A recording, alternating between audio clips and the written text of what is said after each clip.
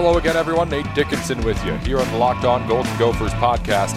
We've got plenty to go over here today. It's a Monday.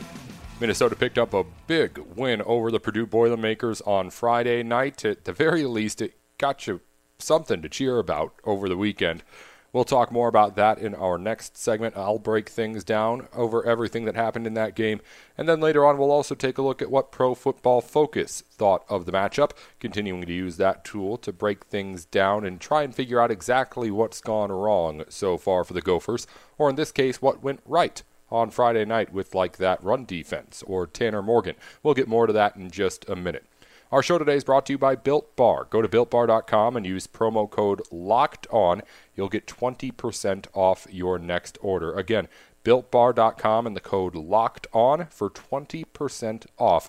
And we thank Built Bar for that opportunity to save some money. This is the Locked On Golden Gopher podcast. I'm your host, Nate Dickinson. Every single weekday, you give us half an hour, we'll give you everything you need to know about what's going on with the Minnesota Gophers. And in that tune, we'll also start our program today by getting you a little bit of a breakdown of what went on over the weekend. First off, in some news breaking today, Shane Wiskus is training for the Olympic Games, the men's gymnast of the Minnesota Gophers, but he's not quite sure if he's going to be able to continue training in Minnesota with the new restrictions put in by Governor Tim Walz regarding sports and indoor facilities and things like that. He is heading to Colorado Springs to train. Again, Wiskus not sure if he'll be able to continue using Minnesota's facilities, so he's headed out of state. Going to spend some time over in the Rockies to get ready for 2021. Elsewhere, the hockey teams kicked off over the weekend, both men and women for the Gophers. The men faced off against Penn State on Thursday and Friday, picked up a pair of wins to start the season, 4-1 and 3-2 over the Nittany Lions. They've got some high expectations this year. We'll be talking more about them as the season goes on, I know. As we will talk about the women, they went 1-1 over the week against Ohio State. 4-0 the win in the first game, 2-1, a loss in game number 2. Men are actually back at it today, already facing off against Ohio State both tonight and tomorrow night. That's 4 games in 6 days to start the season for these Gophers. 2020 was already pretty weird, packing 4 games into 6 days, just adding it on for that Gopher hockey team. And finally, some sad news. John Hankinson, the mid-60s quarterback for the Minnesota Gophers, who set a lot of passing records at the time, passed away over the weekend at age 77. And of course, condolences to him and his family and everyone mourning that loss. That's a look at what's going on around the University of Minnesota right now, right here as we start off our Monday. And before we get into the breakdown of the matchup between Purdue and Minnesota from over the weekend, I want to get into a little bit on COVID-19 because the Gophers were really affected by it last week. They had 22 players out by either injury, COVID-19, or contact tracing as a result of COVID-19. And the basketball season starts up this week as well, and there will be things to think about there too. Quick shout out to Meg Ryan of the Star Tribune. She wrote about this and the Gophers issues last weekend that really inspired me to talk about it here right now. This team was, according to PJ Fleck, quote, close to not playing last Friday against Purdue. And the school doesn't really give updates on the cases. I mean, it's not just a Minnesota thing. A whole lot of schools aren't giving really detailed updates on things, trying to keep things private with players, but at the same time, it's of course convenient to them to not have to tell us anything. So they release numbers, I believe it's once a month. So a canceled game would kind of come out of nowhere. I mean, I guess we'd get hints if it was happening throughout the week, but like, if on Friday morning, say, the Gophers had a bunch of positive tests come up, that game's not getting played, and people really wouldn't have had any idea. So I don't know how many people exactly have COVID in the Minnesota team. I don't know how close the team is to not playing, say, this weekend against Wisconsin. But I will say that the kind of darkness that we're left in with everyone not reporting everything could make it so that you're getting a game canceled that you had no idea was anywhere close to it, you know? Like, if that game was close to not being played on Friday, I had no indication of it. I mean, I knew the Gophers had been dealing with COVID problems, but I had no idea that what PJ Fleck said was close to not playing. And if PJ is saying it, like, he knows what he's doing at the podium, right? Like, he knows what to say and what not to say. It's not the right move to say, hey, we almost canceled the game. There's no reason to instill that kind of panic among the media team, anybody. So if he was saying it, that means it must have actually been pretty serious. And maybe it still is. Again, we don't know exactly. But it's kind of weird how this happens and how a canceled game, if it comes, could kind of come out of nowhere.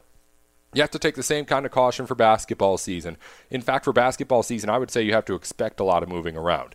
I mean, the Big Ten, at the very least, this winter has the luxury of not having messed up the football season schedule so much. I mean, whether you think the Gophers should be playing or shouldn't be playing right now, how long it took the Big Ten to decide was really, really rough and is hurting it right now. You can tell. You keep that caution toward basketball season. At the very least, you got ability to move games around. Players can play back-to-back nights if they have to. So you can look at the Gophers' schedule as it stands, but I would not expect that to be every single date that the Gophers play all of their games. That's just the way it is right now this year with the pandemic, but again, have some more caution. You have more room with basketball, and Big Ten didn't mess up as much as it did with scheduling football, so you should be able to get a full basketball season in. I don't think that's in jeopardy in the same way football is, but at the same time, I feel like this COVID thing isn't going away anytime soon. That's not really a bold statement to make. Well, if you do want something that's bold but also refreshing, chilled out, the beer that's made to chill is the one for you. Now, Coors Light, of course, is made to chill as far as just kicking back and relaxing with the friends and family on Thanksgiving perhaps this week, but also it's literally made to chill. It's cold lagered, cold filtered, and cold packaged. It's as crisp and refreshing as the Colorado Rockies, perfect for a moment to unwind. Coors Light is the one I choose when I need to unwind, so when you want to hit reset, reach for the beer that's, again, literally made to chill. Get Coors Light in a new look delivered straight to your door at get.coorslight.com. Again, that's get.coorslight.com. Remember, celebrate responsibly. Coors Brewing Company, Golden, Colorado. Coming up after the break, we're going to break down the matchup from Friday night against the Purdue Boilermakers. What did I take away from that game? And how much more positive can you be feeling about a Gopher team that still sits at 2-3 going into the Wisconsin game? We'll talk about that in just a minute. Nate Dickinson here on the Locked On Golden Gophers podcast.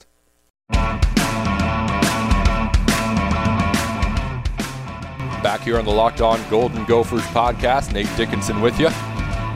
Breaking down the matchup between Minnesota and Purdue from over on Friday night. Gophers picked up the second win of the season Friday. A lot of Gopher fans may not have been expecting that after what we saw in the first few weeks from the Gophers. But the team's now at 2-3, and we have to, of course, ask the question, what was it that was different between the first few games of the season for Minnesota and, well, what they were able to do well against Purdue? The run defense didn't look terrible. Tanner Morgan looked really, really good. And we'll break all that down in a minute. But first, a quick word to people who may be Purdue fans. I don't know why you're listening to a Golden Gopher podcast, but if you're there, I'm not happy with the complaining I've been hearing from you over the weekend. I'm an Indiana native, so I see Purdue fans. I know Purdue fans. They're on my timeline all the time, and it just doesn't make sense to be complaining about this loss like that. Like, I get it, all right? Offensive pass interference was a really tough call, but you lost this game yourself, man. I mean, blocked field goal, another missed field goal before that could have sent the game into overtime. You had two possessions in the last 8 minutes, one in which you started in field goal range that you couldn't get any points on. And credit to the Gopher defense, and we'll talk about that in a minute. But if you're a Purdue fan, you can't be complaining about how the refs lost you this game. You lost the game just as much as the officials did. It just so happened to be that in the last play of the game, it was the referees that took it away from you. There were plenty of other opportunities for the Boilermakers to win this game. No reason for you to complain, and honestly, even if the ref did take it away from you, I mean, I don't want to rash too much on the Boilermakers, but this team wasn't going to do anything special this year anyway. Like, that loss didn't end your season. The Boilermakers aren't going to do anything more or less because of it, you know? Like, maybe if they'd beaten Northwestern last week and we're still in the running for the Big Ten East or West, whatever it is, title, they would still have reason to complain. But, like, after you already lost to Northwestern, you're not going to Indianapolis, you lose to the Gophers, the team isn't doing anything more or less, as I said, because of that loss, you know? Like, people aren't thinking of Purdue as any more or less of a football team long-term because of this loss. And short-term, the season wasn't going anywhere special anyway. It was going to be another around 500 season, and maybe you do a little bit better or maybe you do a little bit worse. But the hopes of going to Indianapolis were gone, so really the reason to say that you lost your season by losing that game also go with it. Just a little bit of a take on the Boilermakers before we really dig into this game. Before we get into the individual stuff, because we're going to use a lot of Pro Football Focus's stats to talk about all of that. I want to talk big picture. This team made stops when it mattered most on Friday night. And that's pretty much been the game plan to get a win this season, if you're a Minnesota Gopher fan. We've broken this down before in previous podcasts, but if you're looking at the way this team has played so far and you're thinking, all right, well, how can we get a win with this defense that's playing so badly? And really, it kind of played out that way in the Gophers getting this win on Friday. What we had said had to happen was the offense had to score a bunch of points, and the defense really just had to do enough to be able to make the offense's scoring output be enough to win the game. That's exactly what happened. Gophers scored 34. It was just barely enough on defense to hold the Purdue Boilermakers to 31 and get that win. The offense runs up the score. You hope the defense can do enough for it to hold. Sometimes that means just a few plays, and that was definitely the case against the Boilermakers on Friday night. Now, the run defense was a lot better for Minnesota on Friday as a whole. No doubt about that, and we'll get into that with the Pro Football Focus analysis. But just as a team, they made just a few plays that they hadn't made in previous games that really were the difference between a win and a loss. We talked about the blocked field goal. That's a big play. You talk about those last two drives and the 8 minutes in which Purdue got the ball back. At one point in Minnesota field goal range, and I guess the defense doesn't really cause a guy to miss a field goal if it's not being blocked, but anyway, being able to hold that team to 0 points scored in those two drives, that's something that after the Maryland game, are you saying this team is ever doing this season against anybody?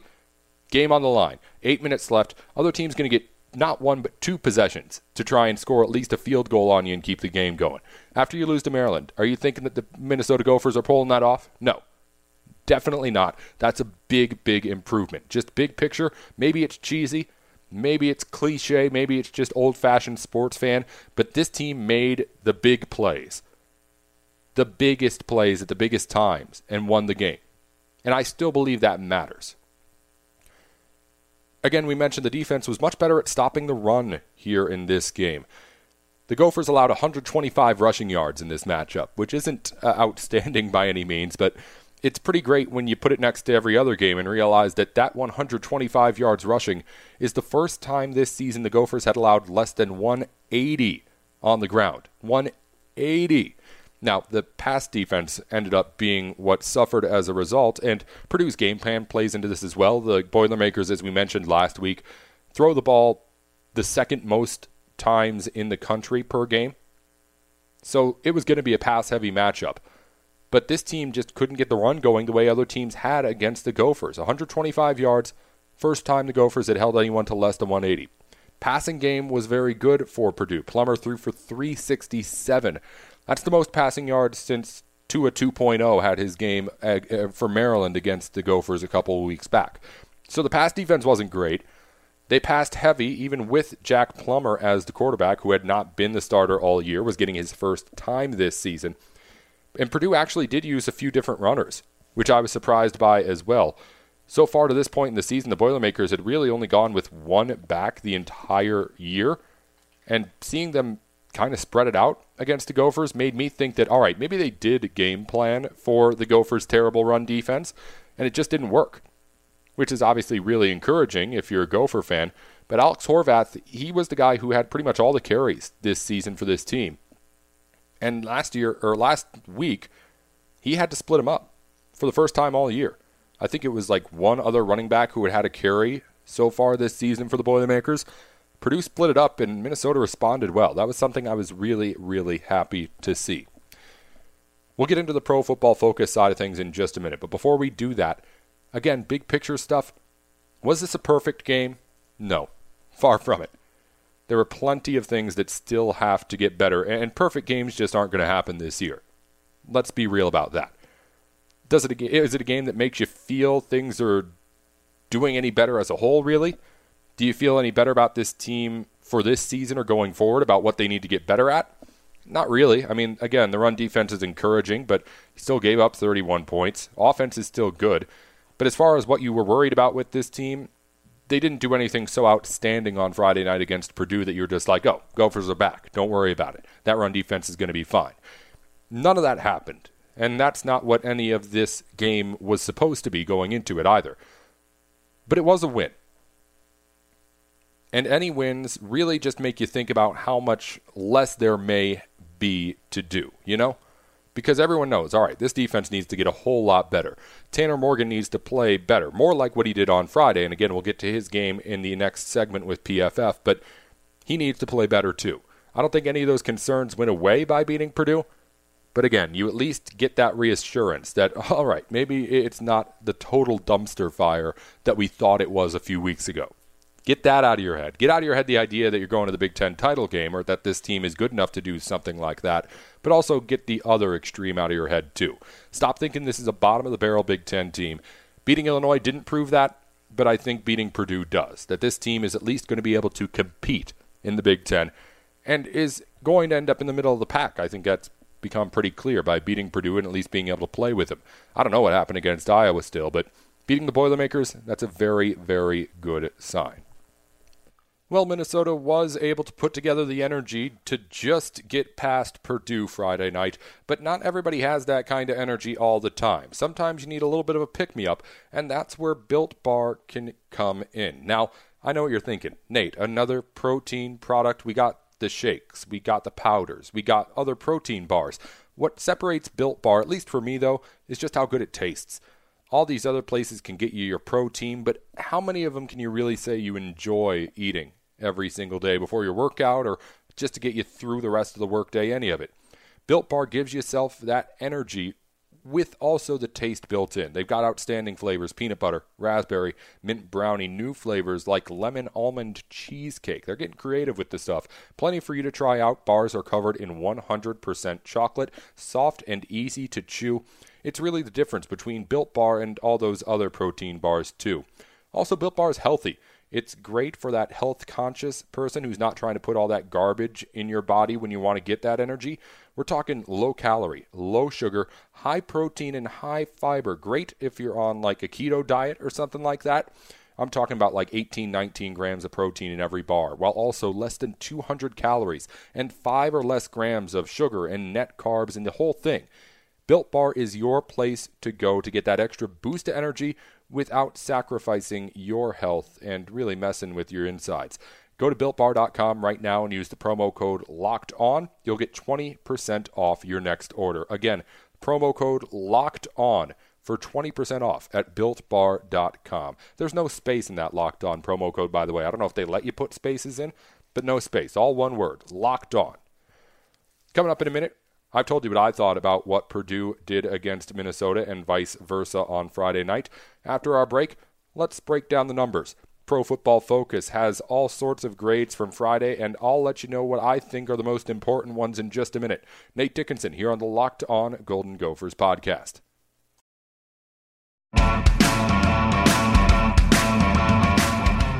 Back on the Locked On Golden Gophers podcast, Nate Dickinson with you. We're talking about Purdue, Minnesota from last Friday. Particularly going to break down what happened particularly. There, I can say it. We're talking about what went down on Friday night between Purdue and Minnesota. Going to break down what PFF had to say about the game. I told you my opinions, but let's get into the actual numbers of things. Now, again, a quick recap of what exactly PFF does. It takes every single player in every individual play, looks at what they did, gives them a grade on a scale of -2 to 2. 0's average, 2 is the best play that you could possibly make at any point during a game. -2 is the worst play you could make at any point in a game.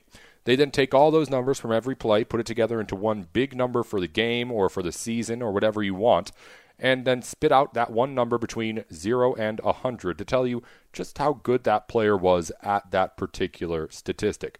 So for like a Tanner Morgan, they have stats like offense in general, but also passing and running as a quarterback, as well as holding on to the football as well. All those, again, rated 0 to 100.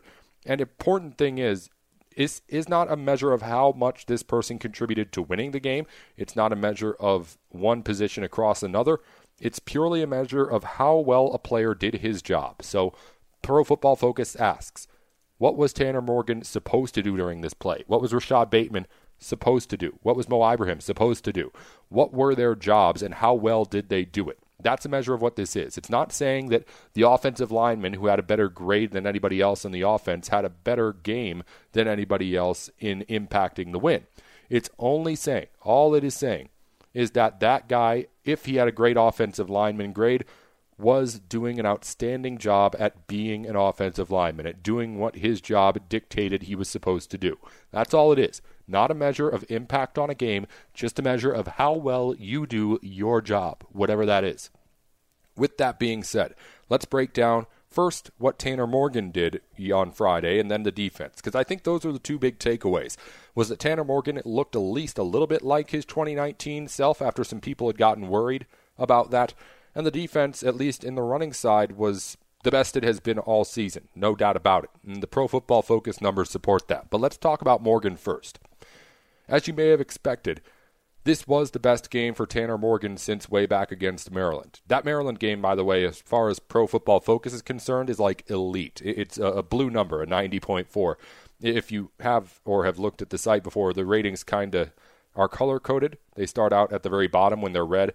Green is good. You get that about like 60s and 70s. But then if you hit like something where you're getting toward 85, 90, it actually turns to the elite color, which is blue. And that's what Morgan had on Maryland. It's the only time he's had that this season. But against Purdue, he had his highest grade as an overall offensive player and a passer since that matchup against Maryland. 75.9 overall offensively. But the thing that I noticed, and this is something I talked about last week too, was that it wasn't really all that much better from the last 2 weeks. He had a 70 against Illinois, a 74.7 grade against Iowa, and then 75.9 against Purdue. So according to Pro Football Focus, as both a passer, as those numbers aren't too far apart either, and just as a general offensive player, Tanner Morgan was basically just as good against Iowa last week as he was against Purdue on Friday. You wouldn't think that if you were just watching the games even. You wouldn't think that if you were looking at the box scores. Certainly not. But that's the way it is. And again, I mentioned it last week too. It was because he wasn't getting help from his receivers that it didn't go well against Iowa. And it went well against Purdue because those receivers stepped up and fixed their mistakes. We talked about the drop grades, talking about the hands-on receivers. Chris Autman-Bell last week against Iowa, 22. Rashad Bateman against Iowa, 20.6. Those are horrible grades out of 100. And while they didn't do outstanding against Purdue, they got back to at least getting close to where they were before. From the 22 last week, Chris Autman-Bell had a 49.8 drop rating. He also had an 86.7 overall offensive rating, which was his best output of the season, rightfully so, 129 yards on 5 catches.